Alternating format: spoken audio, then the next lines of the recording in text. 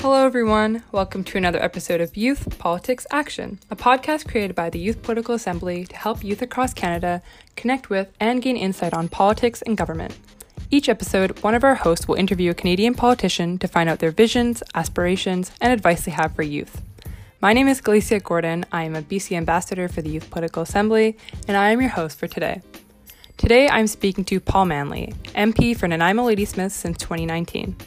Raised in a political family, Paul Manley developed a keen interest in social and economic justice, environmental stewardship, and politics, issues who have formed who he is now.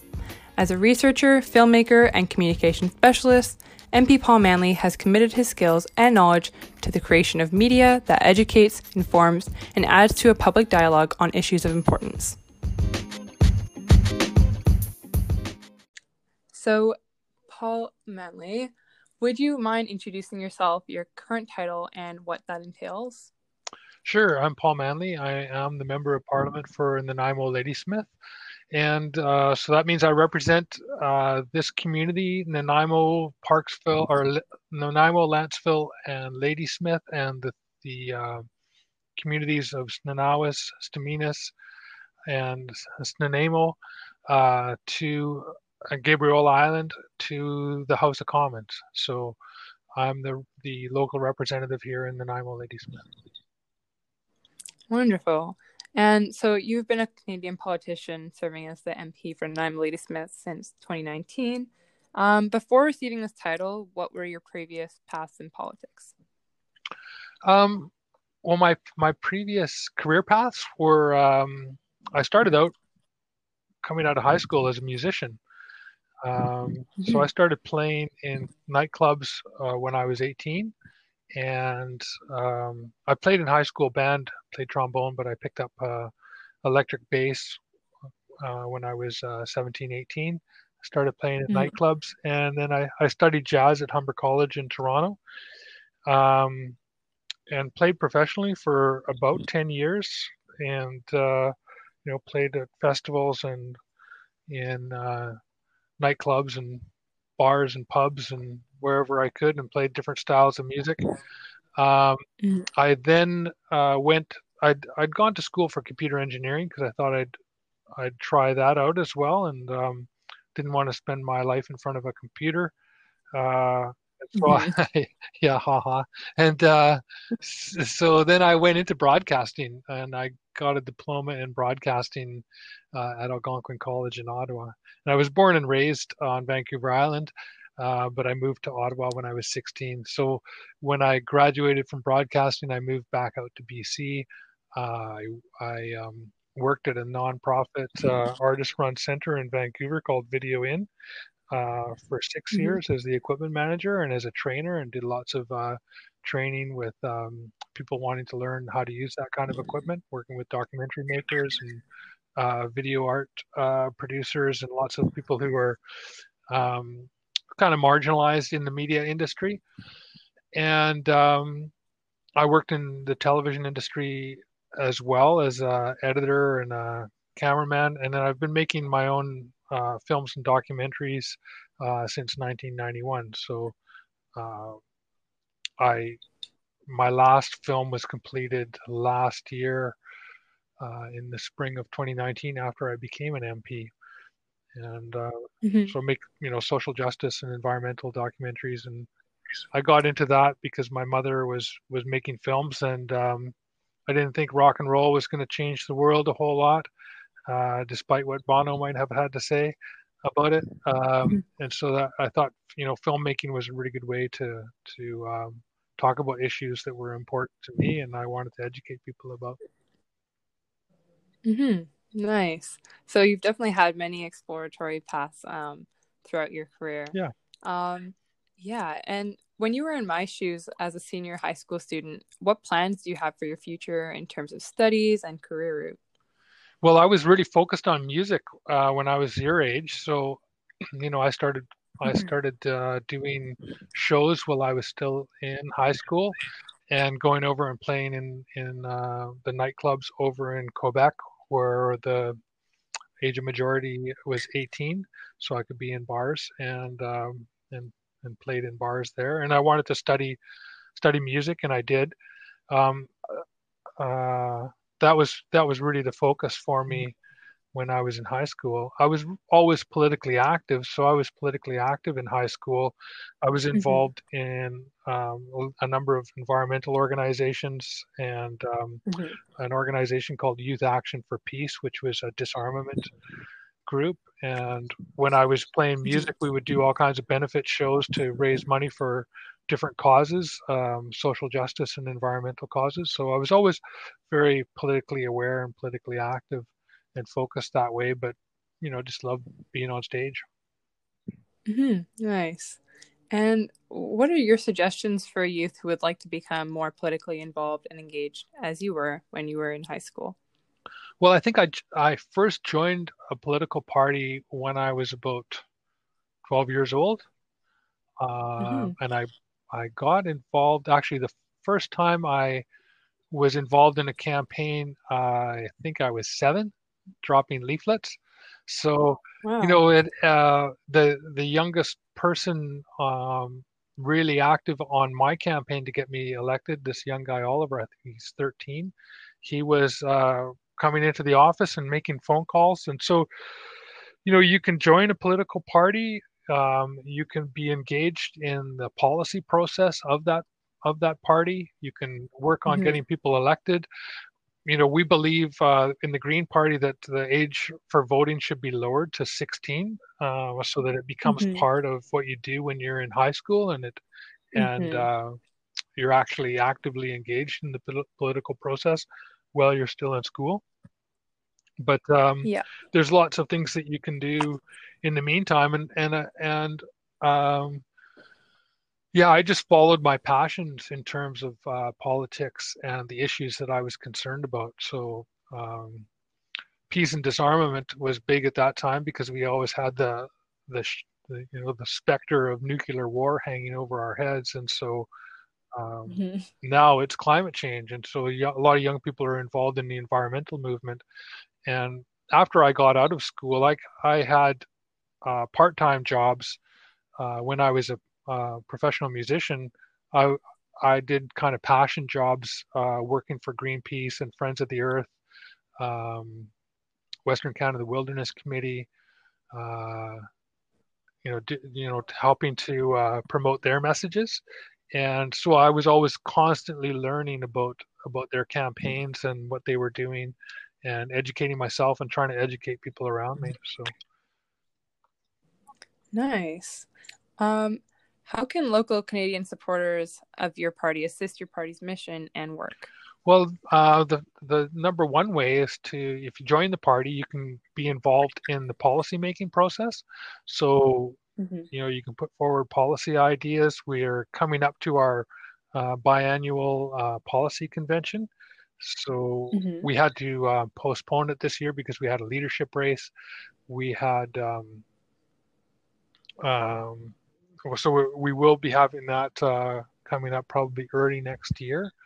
And so our policy process is open right now. And so I think you have until into the first week of November to submit policy ideas. And so people can get involved that way. And, we believe in participatory democracy. Mm-hmm. And so that's, a key thing to do there. And then we always encourage, people to get involved in election campaigns, and Mm-hmm. they can be a lot of fun. They're like community events. People really connect and become family after these campaigns. You make some good, long-lasting friendships with the people that you're working with. We kind of approach it in that sort of team spirit and community spirit, and just engage people with whatever skills and abilities they have to bring to the table to Mm-hmm. help on campaigns. Wonderful. What has been the largest highlight of serving as MP to Nanaimo-Ladysmith? Well, it's a real honor and privilege to represent this community. Mm-hmm. Um, Nanaimo-Ladysmith is within the traditional unceded territories of Snanawas, Dominis, uh, Nanaimo, and Liaxin First Nations. And um, I'm a big believer in reconciliation. I've known about residential schools for decades now. I did a Mm-hmm. film that was broadcast across Canada and around the world in 1996 about residential schools, and the Mm-hmm. uh, was a historic perspective from a whistleblower who wrote letters in 1898. And I think that that's a key thing for me is reconciliation means economic reconciliation.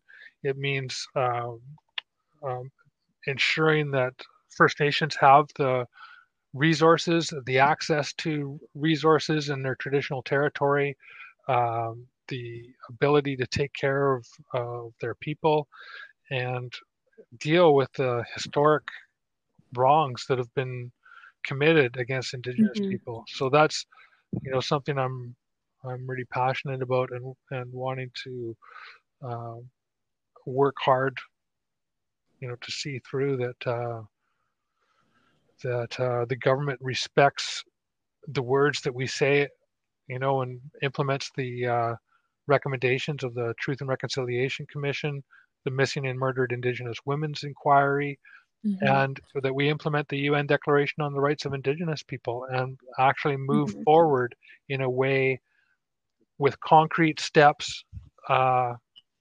to to recognize what's been done and to fix it as the best that we can. So, Yeah, certainly. Your work is definitely really inspiring. As a follow-up to the last question, what has been the most affecting lowlight of serving as MP and working in government overall? um, well, it's a challenging job, and you start out thinking that you want to work on certain things, and Mm-hmm. the next thing you know, you're in a global pandemic and Mm-hmm. and dealing with all kinds of other issues and problems, and it's a challenge. I'm up for the challenge. I'm working hard Mm-hmm. um, and doing the best that I can. The thing that's I think the most difficult is just seeing the how much people are having a hard time, right? Mm-hmm. Like there's a lot of people suffering right now economically. There's a lot of stress and anxiety related to the economic problems and to the spread of COVID-19 and people who are vulnerable, to this virus, whether they're elderly or they have compromised immune systems. Um, so I don't necessarily call it a low light, but I would just say that you know it wasn't on my radar when I was elected a year and a half ago that I would be a representative during a pandemic. But that's the challenge that Mm-hmm. we're in, and that's the work that needs to be done right now is to ensure that we get through this and that people get the help that they need and that we learn the lessons. There's so many things that we knew before this pandemic that were a problem, but the pandemic has really laid bare the inequality in our country, Mm-hmm. the lack of resources, the holes in our Mm-hmm. social safety net, the problems in long-term care. I was talking about the issues of inadequate long-term care facilities Mm-hmm. a year ago, and um, it's just been tragic to see that those deficiencies in our long-term care system have led to so many deaths, and um, also wealth inequality and the amount of poverty in this country is outrageous given that we have some very very wealthy people in this country, um, and people we call essential workers who are doing low wage jobs, many of them minimum wage jobs in the service sector economy, um, are the other group that's really affected by the pandemic. So people who live in low income housing, have to take public transit to their low wage Mm-hmm. jobs, are the ones that are getting COVID as well. And at the same time, in the last 6 months, the 20 richest people in this country, the 20 top billionaires in this country, increased their wealth by $37 billion, which Mm-hmm. is obscene. That's the billionaire class in this country owns 4,500 times what the average citizen owns in this country. Oh. And so it's just really kind of laid bare the inequality and how that inequality affects people. So, Yeah, I definitely, that's really just eye-opening overall. Um, have you received any backlash for decisions made in government? And if so, which practices have you used to not be affected by negative commentary? well, you're not going to please everybody all the time, that's for sure. In fact, any Mm-hmm. decision you make, any vote that I make, there's always going to be somebody that's not happy with that. And Mm-hmm. you know, I tr- I pledged to try to provide nonpartisan service to everybody who needs service uh, from their MP for the issues that they're Mm-hmm. facing with the federal government. So we approach everything that way. But in terms of the political side of things, yes, you do need to come down on one side of a vote or another to make a decision. You're either voting for something or against it, and you have to have a thick skin to be in this profession. So part of what I don't sit there and look at all the nasty stuff people say about me on social media, um, Mm-hmm. because social media is a very toxic space, and people feel that they can get away with saying any kind of nasty thing that they want in that space without any kind of consequence. And so people will say things on social media that they wouldn't say to your face. So Mm-hmm. I don't spend a lot of time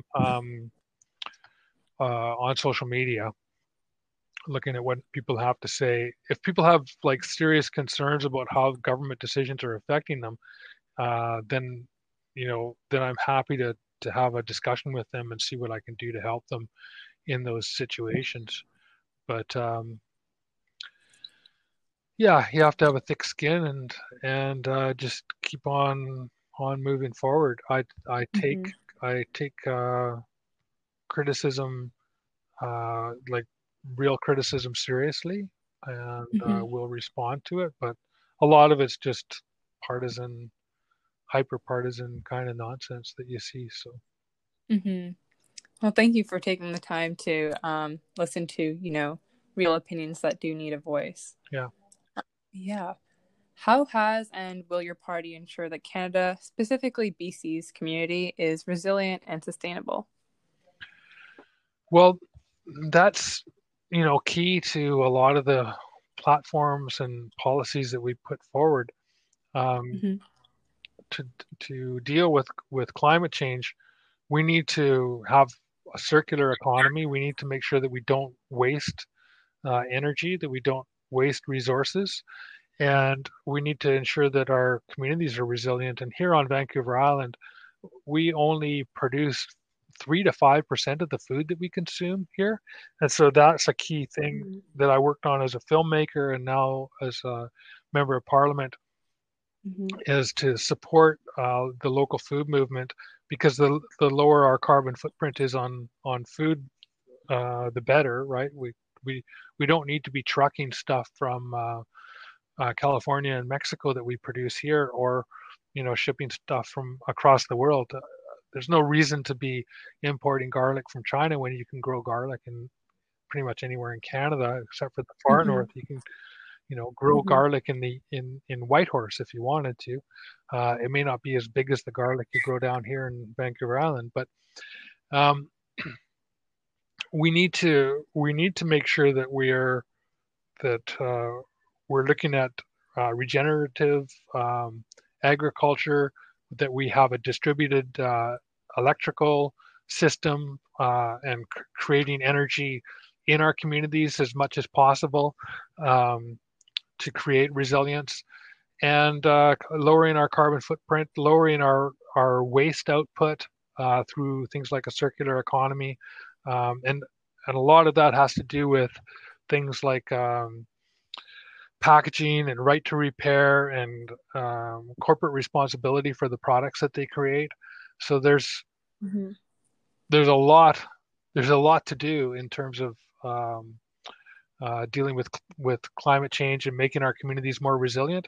And then we also need to take care of um, our own backyards. And so the crash in biodiversity is something that we really need to have more focus and attention on. And so much of our ecosystems have been turned, from natural ecosystems into monoculture, um, industrial forests, and that's not helpful for biodiversity. Um, so we need to be looking at what's going on in our own backyards. And in my own backyard here, the Nanaimo River watershed is 750 square kilometers. Only 2 square kilometers is parkland, and 10 square kilometers is in conservation area. So that's a tiny amount, and the rest of it is all like industrial forest or developed land.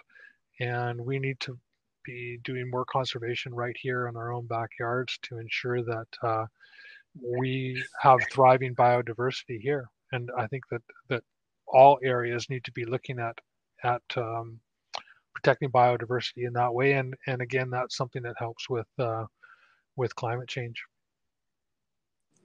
Great. Clearly, you have really wonderful goals. What are some of the Green Party's plans for the next incoming year? Well, we continue to work with the government to push for policies that help people. So, when in my response to the speech from the throne, I talked about the need for universal pharmacare, so people have the medicine that they need to, you know, help them deal with whatever illnesses or problems that they have that they need medication for. And so too often, when people don't have medication, it costs us more money in the healthcare system.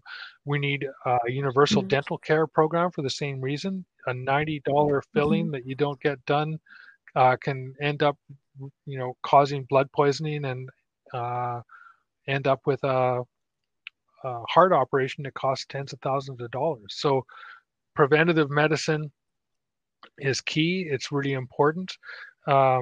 We need to ensure that women are able to get back into the workforce, and that means that we need better childcare, and we've been pushing for universal childcare. We want to see education be tuition free. So, the Northern European countries all have free tuition, and they have a very educated population, and their economies are thriving because of that. And that's something that we can do here. We need, too many young people are coming out of school with debts the size of a mortgage, and that's just no way to start a career, a life, and a family.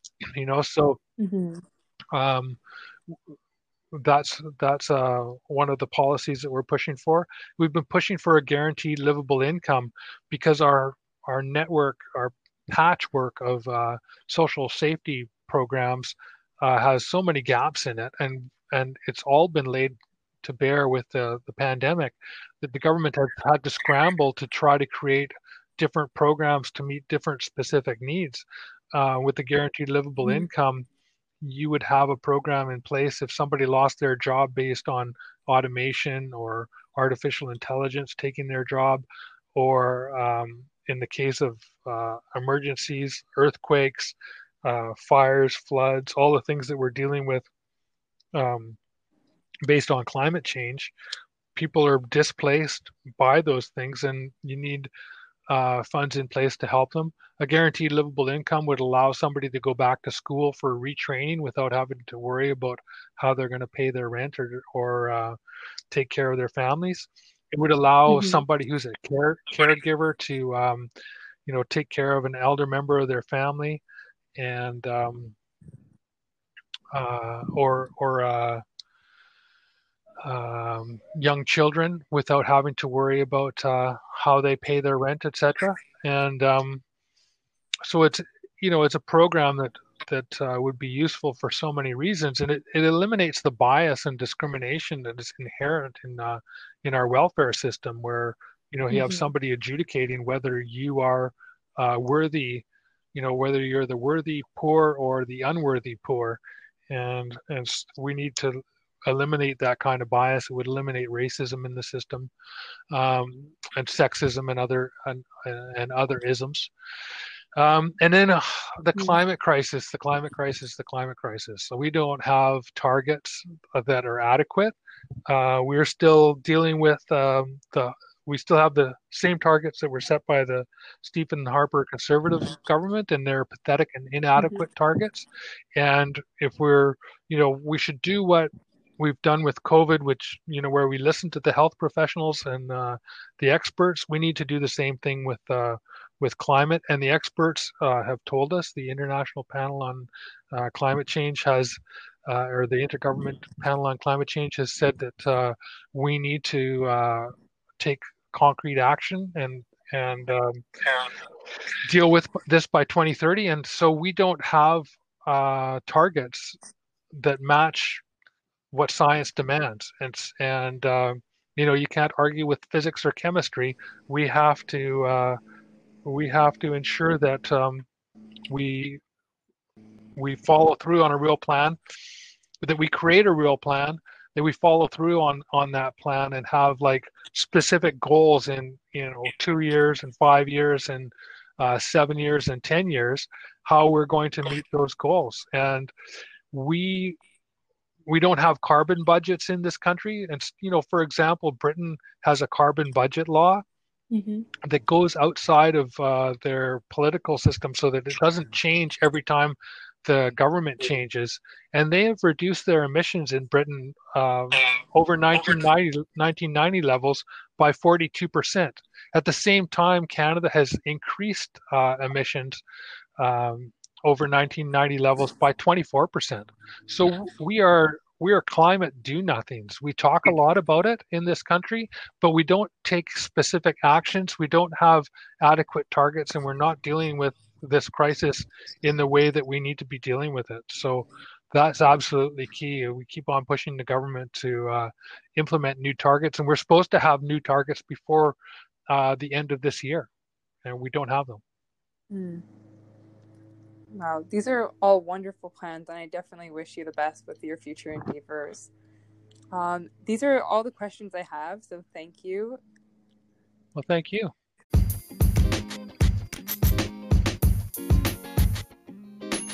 For our listeners, the Youth Politics Action podcasts are released every second Saturday. Be sure to check us out on Instagram at the Youth Political Assembly for all the news, stories, explanations, opinions, and opportunities you need to stay up to date and connected with current politics and government. Thank you all for listening.